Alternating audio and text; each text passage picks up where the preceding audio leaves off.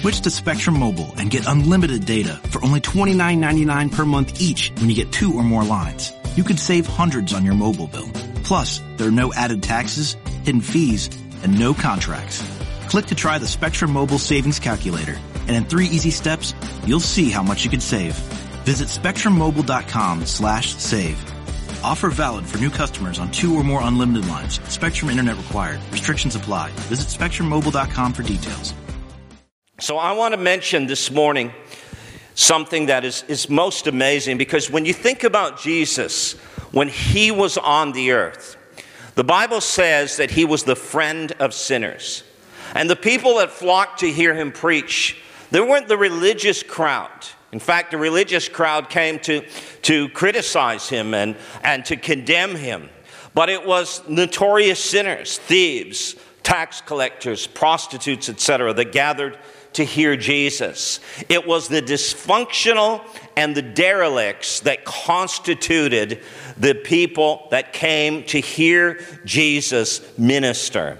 And I believe the reason for this is because he stirred within them. There was this innate sense of there's something that Jesus is speaking. There's something that Jesus is releasing that just struck a chord in their hearts, that just reverberated deep down within them under the reality that he was unlike all the other teachers of his day. He was a completely different person in the way he spoke and in the way he ministered. And I believe as the people of his day listened and interacted with him, the more pronounced this awareness became. Jesus, I believe, revealed to his generation something in his day that is just as important today. And that is the heart of God as Father. He revealed his Father to an orphan generation. And it's interesting because when you look at the Old Testament, God, or the fatherhood of God, is something that we rarely see. There are only 3 times in the Old Testament that God is called Father as it relates to his people, Israel. The other 12 times he's called the father of individuals, such as the father of Abraham. But there's only 15 times in the entire New Testament. But here, Jesus appears on the scene. He's preaching the gospel of the kingdom, and he speaks of his Father so many times.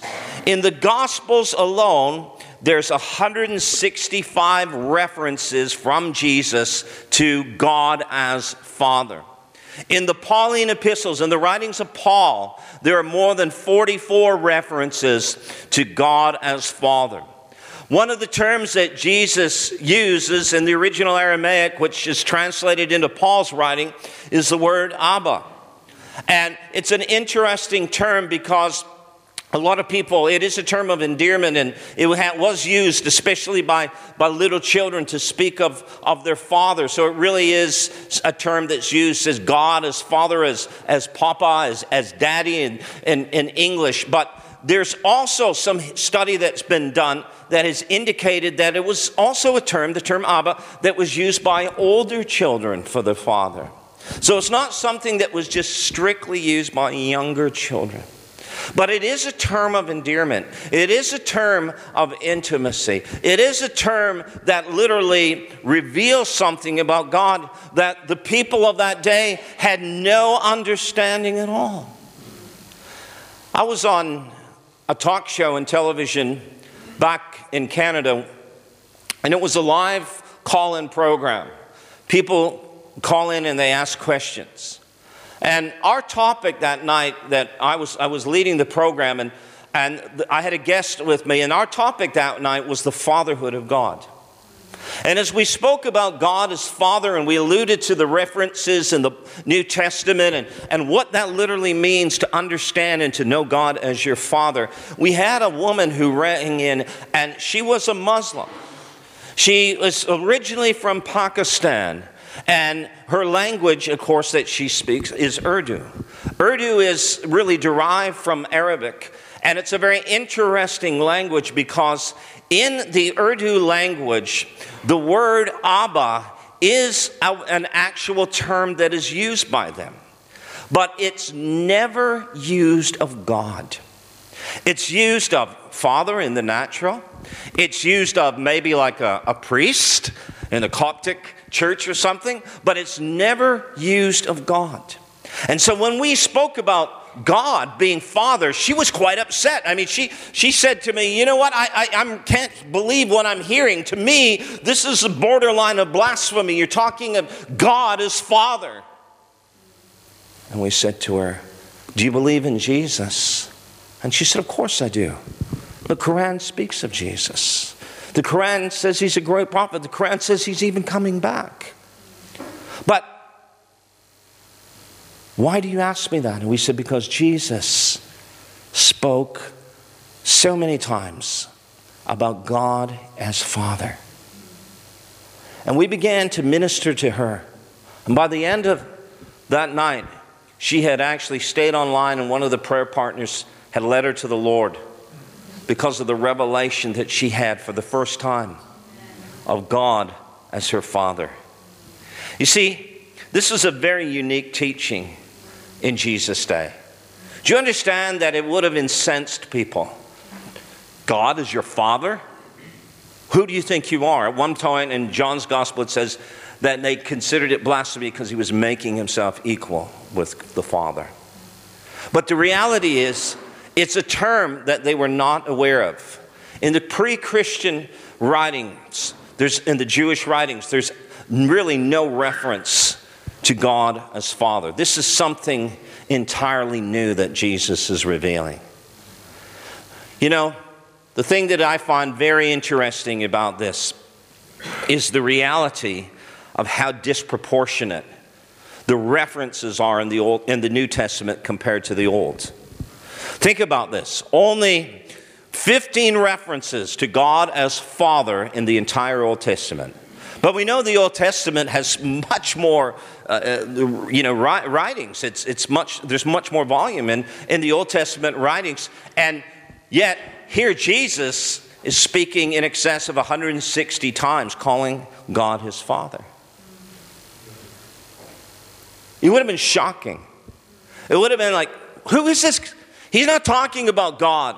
He's not talking about, the great and mighty one just in that context, even though Jesus certainly did address God that way. But he's now referring to him as his Father.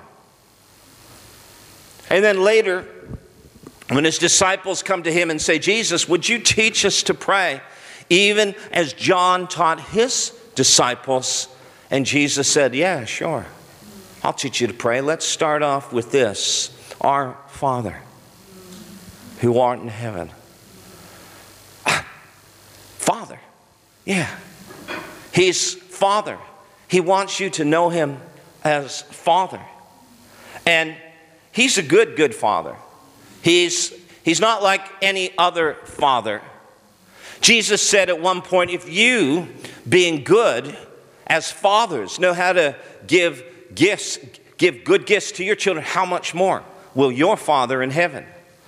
And the contrast he's trying to make there is that if you, as earthly fathers, are fallible, you're flawed, you have problems, you struggle, you're not perfect, but yet you give gifts to your children, how much more does your perfect, holy, righteous, flawless Father in heaven want to bless his children?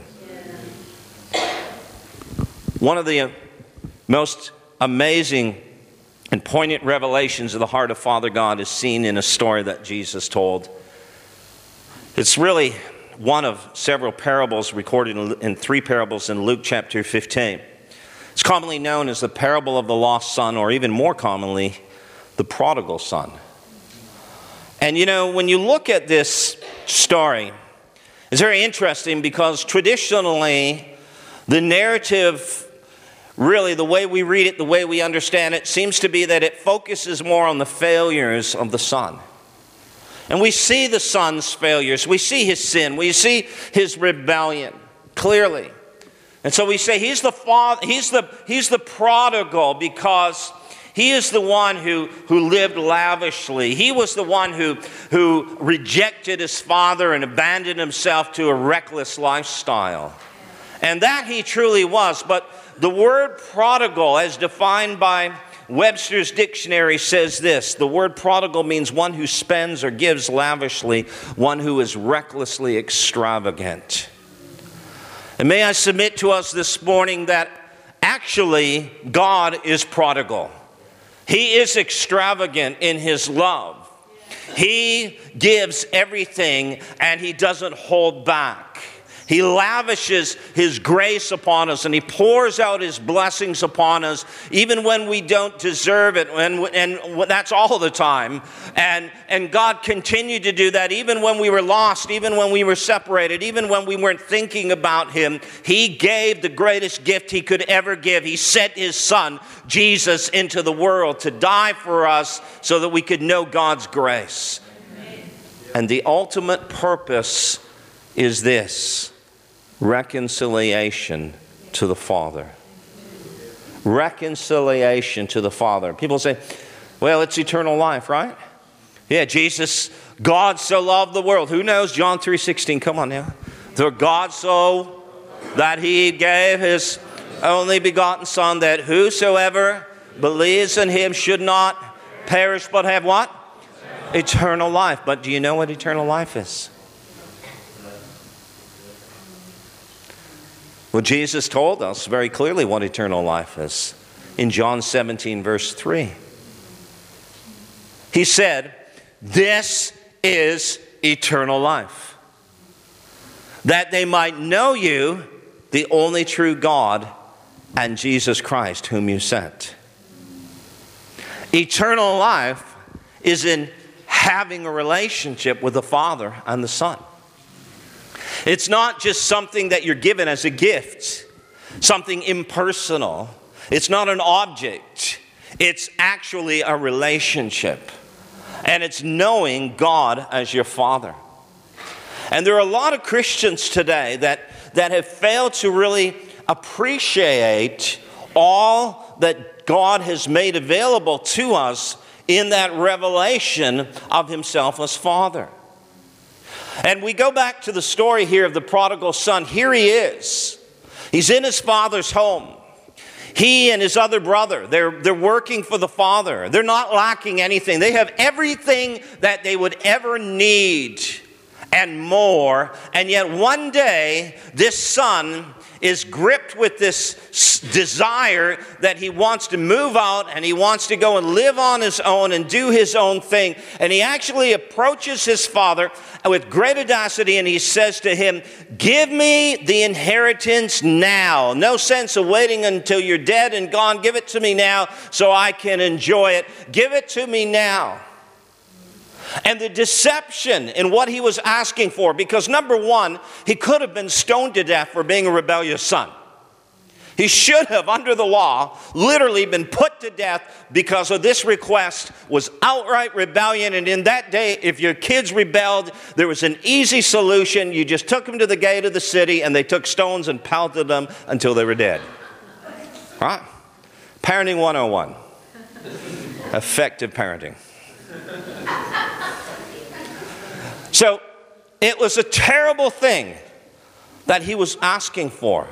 But I really believe what makes it even worse is the fact that he was so deceived that he actually felt that if he moved out of Father's house, he would have greater fulfillment in life than living in Father's house. And it literally speaks of a core truth which we often overlook, and that is that this son, this prodigal son, did not value his relationship with his father for the companionship and intimacy that it offered. He saw his father as someone who could give him things. He saw his father as the one who would write checks, blank checks. He saw his father as the one who would provide for him, and he certainly wanted that, but he had absolutely no desire at all for a relationship with his father. May I say to us that that is the height and epitome of selfishness? Hey, I don't really like you. I don't really want to be around you, but give me this, give me that. I'll give you something. I'll give you something. I'll give you a knuckle sandwich. So see how good that tastes. Listen, it's a reality of selfishness. Sin. It says in Ecclesiastes that not only is sin in the heart of man, but it actually says madness. Madness is in the heart of man. You know what? We know it says in 1 John 2:15, love not the world, neither the things that are in the world. Right? That's a commandment. And he's talking about the worldly pleasures, the system, the things of this world.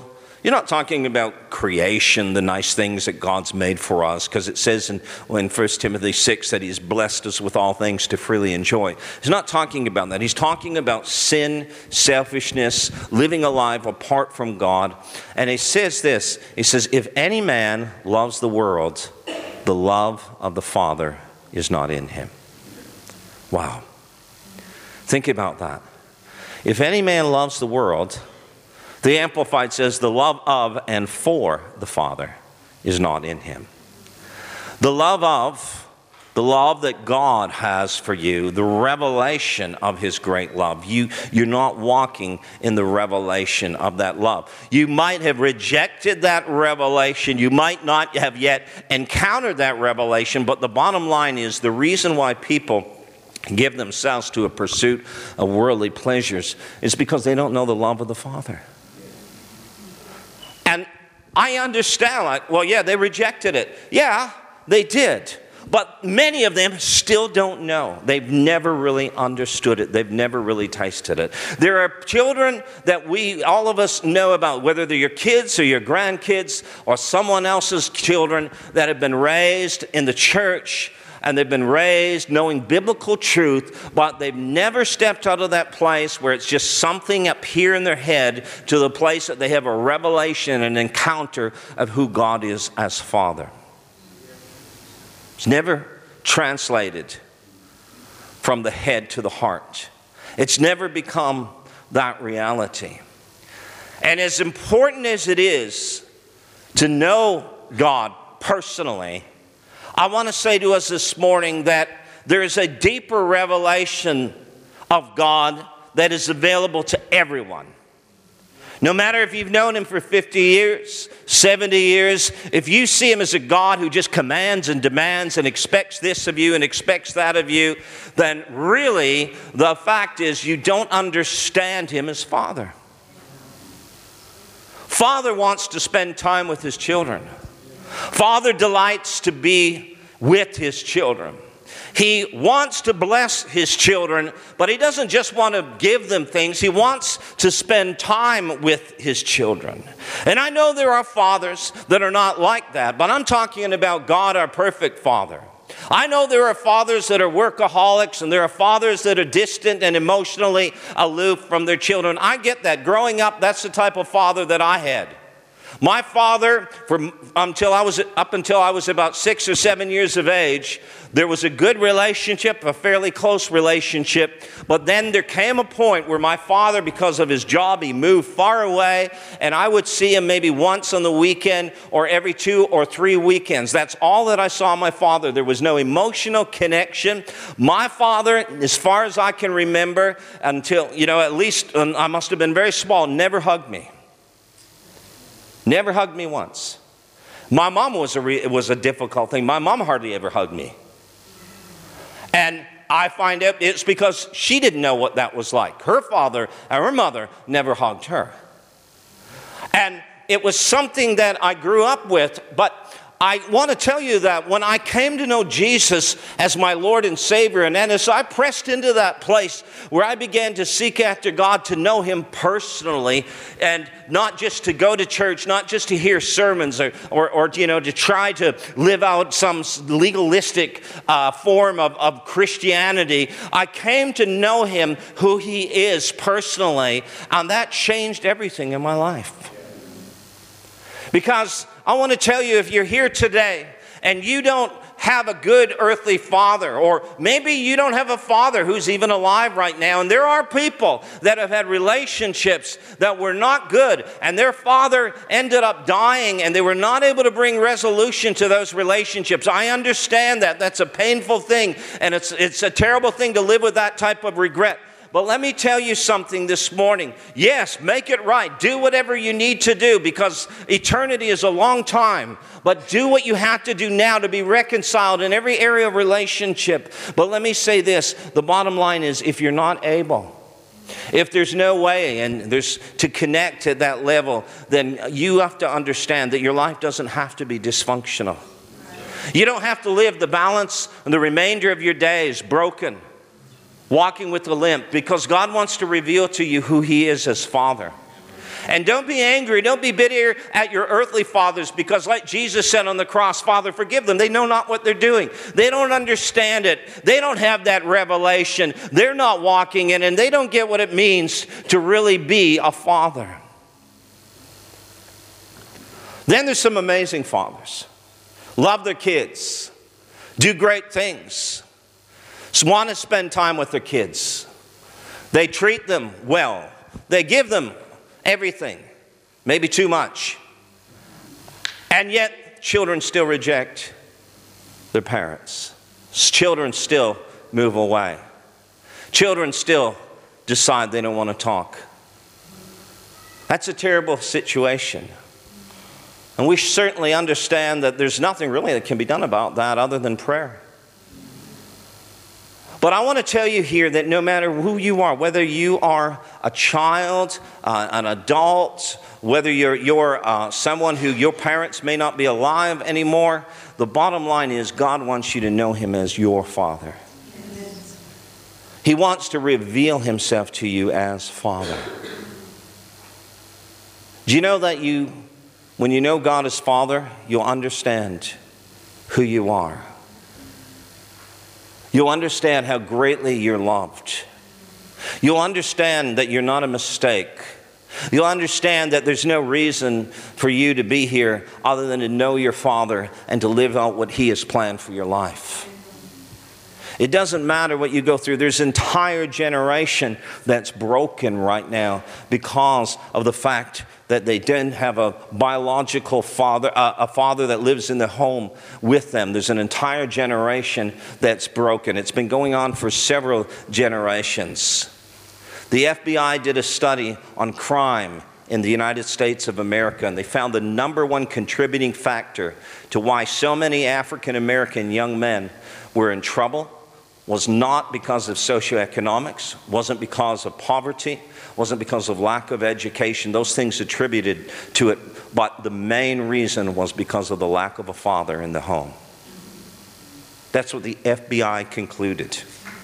The main reason was a lack of a father in the home. Wow. You see, He is, Psalm 69 says, the father to the fatherless. Amen. There's an orphan generation today. They don't know God as Father. Right. Like this son who said, you know what? There's more fulfillment in the world than in knowing my Father. So he journeys out. The Bible says that he departs and he literally moves to a far-off land. Blaise Pascal's later, thank you. And he moves off to a far-off land. And while he's in this far-off land, what happens? He literally comes to the end of himself. He spends all his time, all his money, all his effort trying to satisfy himself in what Hebrews calls the passing pleasures of sin, or the pleasures of sin for a season. And he literally comes to the end of himself. He's empty, he's broken, he's bankrupt. And now he says, wow, What am I going to do? All my friends have left me? Yeah, you ran out of money. Your friends are gone. Sound familiar? Come on. There's so many fair weather friends out there. They're not friends at all. But you know what? If you don't do what they want, don't say what they want, don't give them what they want, then you won't see them anymore. That's not what the church is like. It's not what Jesus is like. He's a friend that sticks closer than a brother. And the fact is, this call, this place is that if you decide, if I decide, and I did it as a teenager, I knew who God was. I didn't understand certainly everything, but I made a decision to walk away from not only the church, but God, and go out and do what I wanted to do in the world for a season. And then deep down within, I literally came to the point where I realized, wow, what an empty life. There's nothing here. It doesn't bring satisfaction. It doesn't bring fulfillment. Why do you think there are people today who are now turning to Christ, who are late in age, who have millions, if not billions of dollars, and they're turning to Christ because they realize that, like the Beatles said, money can't buy you love. There's no sense of fulfillment. There's no sense of satisfaction, because if we can go to those quotes, the Blaise Pascal quote, man who doesn't know God tries in vain to fill himself with everything around him. This infinite abyss can be filled only with an infinite and immutable object. In other words, by God himself. Saint. You coming to bed, hon? Yep, honey, I'll be right there. Just got to turn out the light. Ow! Ow! Ow! Ah!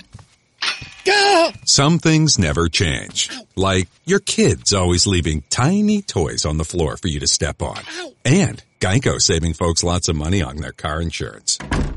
Sweetie, I think I left the downstairs light on. Please don't make me go. 15 minutes could save you 15% or more. Augustine, he said this, you have made us, Father, God, for yourself, and our hearts are restless until they can find rest in you. Some of these are very familiar, but the fact is, this is the truth. God has made us for himself, for intimacy, for knowing who he is, and the deceitfulness of sin. You know, it actually says that in the book of Hebrews. It says, let none of you be hardened by the deceitfulness of sin. Hebrews 3:13. Don't let your hearts be hardened by the deceitfulness of sin. Sin says, hey, I'll offer you this. But it doesn't deliver on its offer. And it doesn't release you so that you can return and go back easily. It offers more than it promises. And certainly, it promises more than it offers. And it certainly does not allow you to retract and retreat. This is a reality, and we see this in this life of this young man. He wanted the inheritance, but he didn't want intimacy. And how many are like that even today? In the church, come on now. God, give me this, bless me. I want riches. I want healing. I want this. I want that. But we don't have time, or we don't make time, we don't cultivate a relationship with God. God bless my business, but you don't even come to church. You don't even pray. Come on, guys. You know what that is? That is expecting God to do something in the same way that the selfish youth said, Father, give me your money. I don't really care about you. It's the same mindset. If you can't say amen, say ouch. The irony is, if we value intimacy more than the blessings, God will give us the blessings. If we cultivate intimacy, if we get to know him, if we spend time developing our relationship with him, he'll take care of every need that we have. But I want to tell you that the religious people of Jesus' day, it was just all about following certain laws, making yourself look good, setting yourself up to be successful or powerful in the eyes of people. And perhaps God's going to bless you if you do things properly. And today, there really is no difference. I mean, people that aren't exuding and overflowing with the love of Jesus, when you see someone and they look miserable, they look like they're baptized in pickle juice, then the reality is, there's something broken inside. There's something missing. If it's just all venom and bitterness and anger that you're hearing, there's something wrong. There's something broken. There's something that's not quite right because they don't know God as Father. And their sense of fulfillment and gratification comes more from trying to performance orientation. What can I do? And then the people that run into the world, the pleasures of sin. The Bible says that Moses chose to share the oppression of God's people instead of enjoying the fleeting pleasures of sin. He thought it was better to suffer for the sake of Christ than to own the treasures of Egypt, for he was looking ahead to his great reward. But if you continue to read this passage in Hebrews chapter 11, it tells us what that great reward was. Yes, it certainly is being with God in eternity, but he says he endured because he saw him who was invisible. He endured because he saw him, meaning Father, who is invisible. He saw him. He's invisible, but he saw him. Because in that place of intimacy, your eyes become open. You know who God is. And you don't have to say, well, you know what, I'm just like this because I didn't have a good dad. I didn't have a loving father. That's not true. That's a bunch of rubbish. The fact is, God says, I'll be the father to the fatherless. I will take care of you. I will mend your brokenness. I'll fill the void. I'll do whatever needs to be done to make you whole so that this whole thing will be broken off of your life so that the next generation, you can model my fatherhood to the next generation. And today we need fathers. Good fathers, loving fathers. Jesus said, if you've seen me, you've seen the... So he was saying, look, if anyone wants to walk like he walked, then you will manifest the heart of the Father.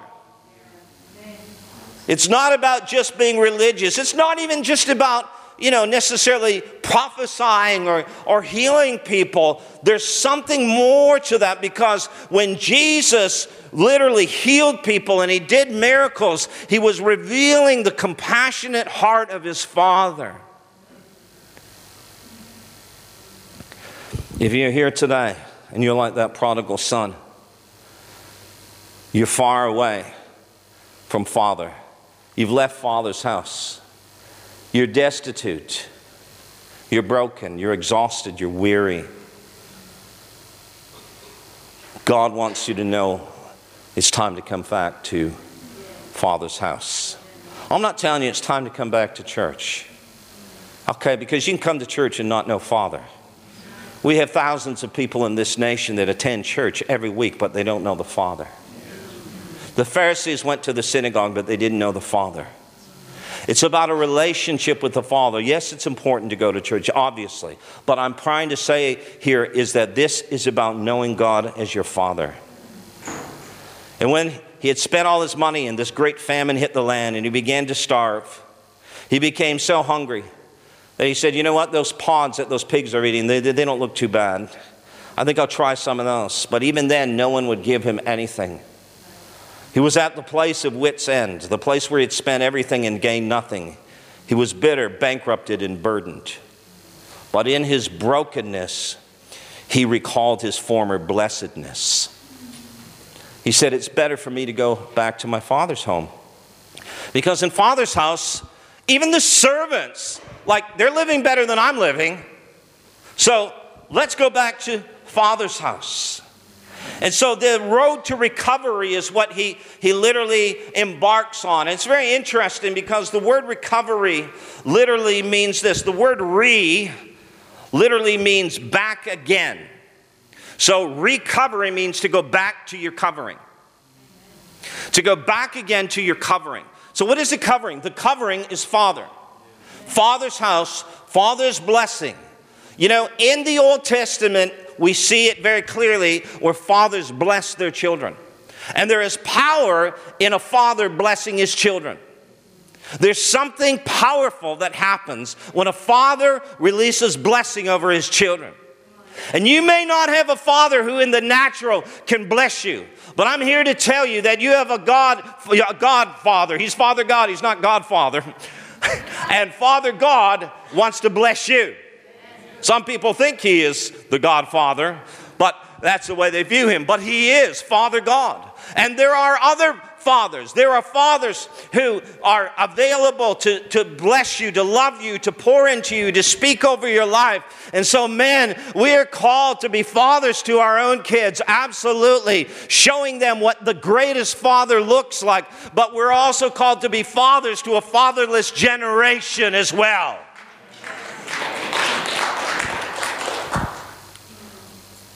So, I'm going to go home.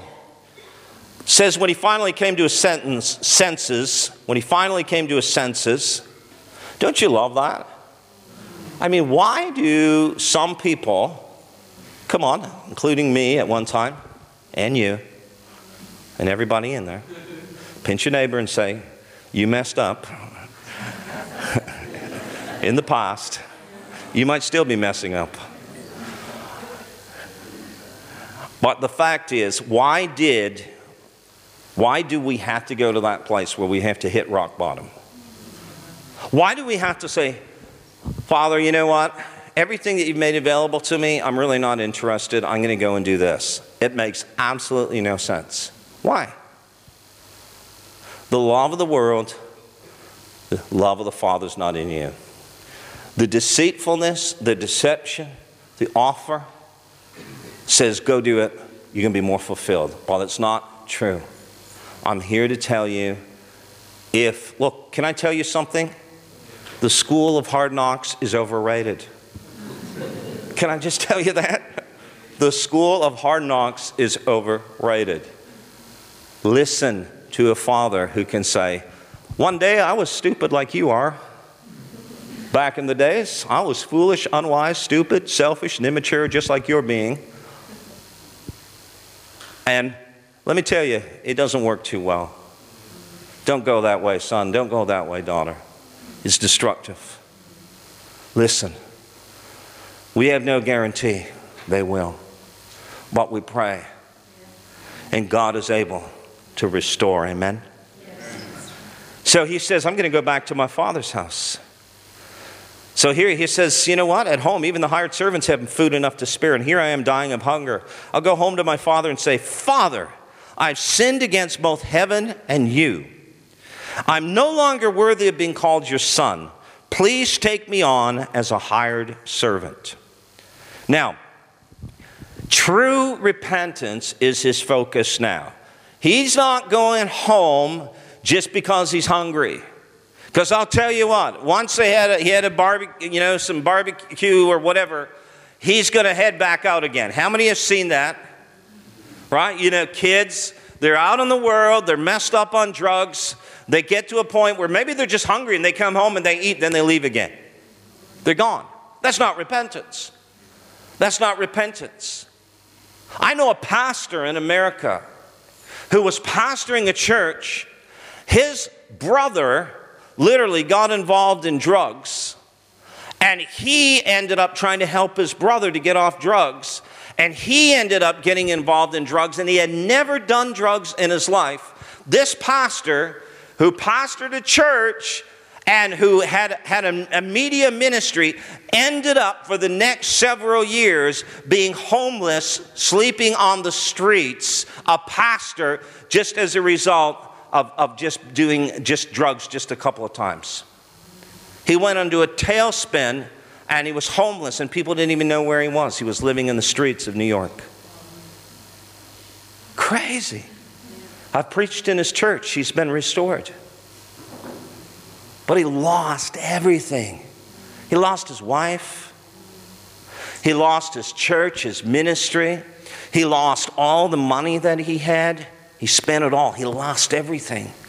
But then one day when he was out on those streets, sleeping in a cardboard, shack on the streets of New York City, he became aware of what was happening.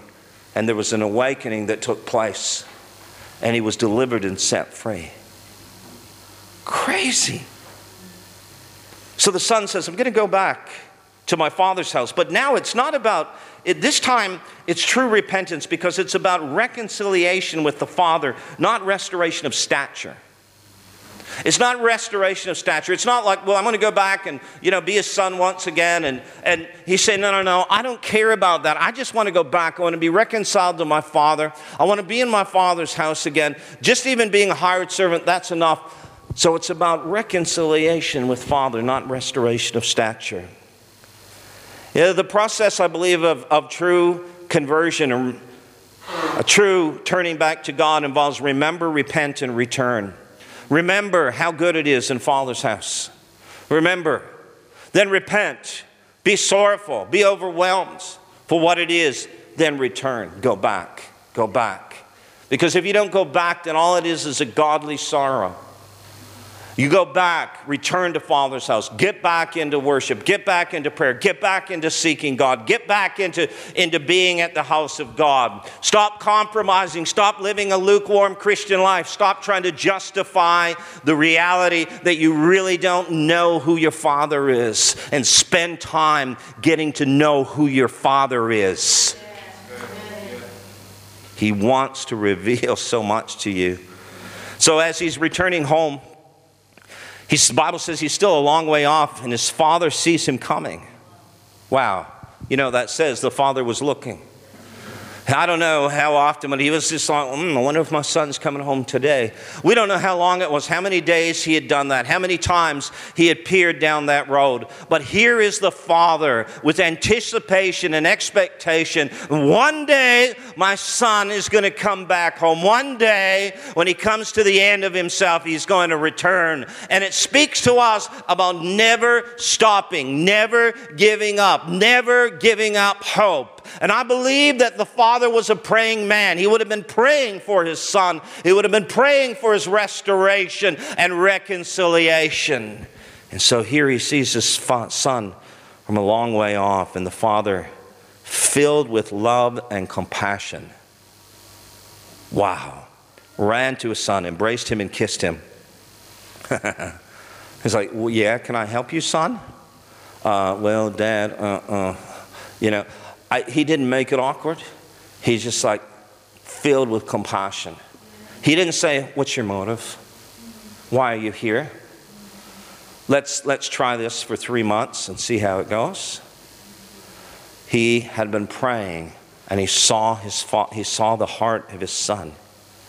So the son says, Father, I've sinned against heaven and you. I'm no longer worthy to be called your son. But his father said to the servants, quick, bring the finest robe in the house, put it on him. Get a ring for his finger and sandals for his feet, and kill the calf we've been fattening. We must celebrate with a feast. For this son of mine was dead and has now returned to life. He was lost, but now he's found. So the party began. That's what isn't that awesome? So the party began. Let's celebrate. Celebrate. Come on, that. It's awesome.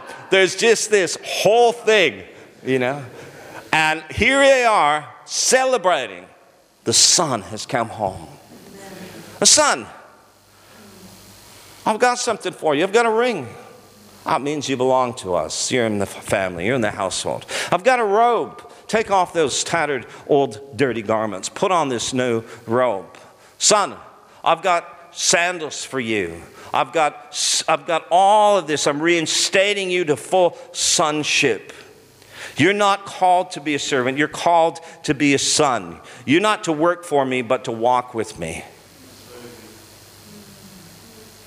Jesus, through his death and resurrection, I mentioned this and I'll close with this. In John 17, here's what he said. He said, this is eternal life, that they might know you, the only true God, in Jesus Christ whom you've sent. Eternal life is knowing Father. Eternal life is knowing your Father. That's how you experience the life that God has for you. Life, peace, joy, righteousness, fulfillment, purpose, destiny. It all comes in knowing your Father. So Jesus, through his death and resurrection, brought us into a relationship of intimate communion with the Father. And now we are privy to Father's personal affairs. Listen to this. We're privy to the Father's personal affairs. Listen to this. J.B. Phillips' translation, John 15:15. I shall not call you servants any longer, Jesus said, for a servant does not share his master's confidence. No, I call you friends now because I've told you everything that I've heard from the Father. Plainly stated, Father God wants you to hear his voice, know his will. He wants to reveal his heart to you. He wants to whisper to you. He wants to share things with you. He wants you to cuddle up with him, to get in his lap, so to speak. He wants you to get close and intimate. And I know some guys are like, I just don't get that. That's not masculine. I get that. I understand it. But the fact is, the Bible says, men, unless you become like children, you cannot see the kingdom. We got to become as children. David was a lover, a worshiper, and that guy was very masculine. He was a warrior. He was a man's man. And David was more intimate with God than anyone. Perhaps you're here today, you've wandered from the Father's house. Something stirring in your heart, you desire to know God, your Father. You may be here and your faith has been more about focus on what God can give you and not the joy and fulfillment that comes from knowing him as your Father. I want to challenge you today that he's a good Father. He will give you everything you need. But he wants you to know him as Father. And when you know him as Father, you can reveal the true fatherhood and love of God to others. Ladies, children, youth, it doesn't matter. God wants you to know him as Father, not just men. He wants us to know him as Father. If you didn't have a father, if you had a dysfunctional father, it doesn't matter. He's your Father. Yes. He's here. He wants to change that. He wants you to know him as Father. Let's just look to the screen.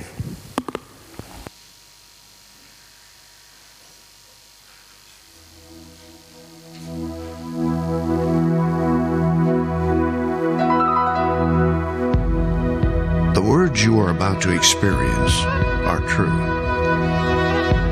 They will change your life if you let them. For they come from the very heart of God. He loves you, and he is the Father you have been looking for all your life. This is his love letter to you.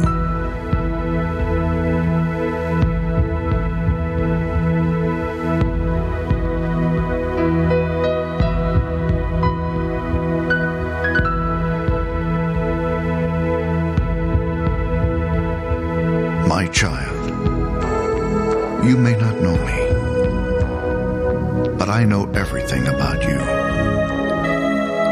I know when you sit down and when you rise up. I'm familiar with all your ways.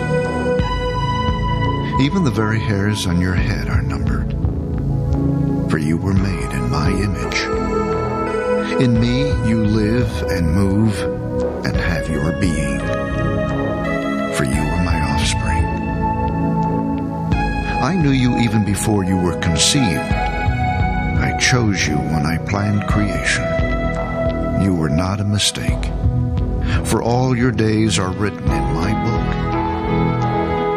I determined the exact time of your birth and where you would live. You are fearfully and wonderfully made. I knit you together in your mother's womb and brought you forth on the day you were born. have been misrepresented by those who don't know me. I am not distant and angry, but am the complete expression of love. And it is my desire to lavish my love on you, simply because you are my child, and I am your father. I offer you more than your earthly father ever could, for I am the perfect father. Every good gift that you receive comes from my hand, for I am your provider and I meet all your needs. My plan for your future has always been filled with hope, because I love you with an everlasting love. My thoughts toward you are countless as the sand on the seashore, and I rejoice over you with singing. I will never stop doing good to you, for you are my treasured possession. I desire to establish you with all my heart and all my soul, and I want to show you great and marvelous things. If you seek me with all your heart, you will find me. Delight in me, and I will give you the desires of your heart, for it is I who gave you those desires. I am able to do more for you than you could possibly imagine, for I am your greatest encourager. I am also the Father who comforts you in all your troubles. When you are brokenhearted, I am close to you. As a shepherd carries a lamb, I have carried you close to my heart. One day, I will wipe away every tear from your eyes, and I'll take away all the pain you have suffered on this earth. I am your Father, and I love you even as I love my Son Jesus. For in Jesus my love for you is revealed. He is the exact representation of my being. He came to demonstrate that I am for you, not against you, and to tell you that I am not counting your sins. Jesus died so that you and I could be reconciled. His death was the ultimate expression of my love for you. I gave up everything I loved that I might gain your love. If you receive the gift of my Son Jesus, you receive me, and nothing will ever separate you from my love again. Come home and I'll throw the biggest party heaven has ever seen. I have always been Father, and will always be Father. My question is, will you be my child? I am waiting for you. Love, your dad, Almighty God. Wow. So good, huh, man? Switch to Spectrum Mobile and get unlimited data for only $29.99 per month each when you get 2 or more lines. You could save hundreds on your mobile bill. Plus, there are no added taxes, hidden fees, and no contracts. Click to try the Spectrum Mobile Savings Calculator, and in 3 easy steps, you'll see how much you could save. Visit SpectrumMobile.com/save. Offer valid for new customers on 2 or more unlimited lines. Spectrum Internet required. Restrictions apply. Visit SpectrumMobile.com for details.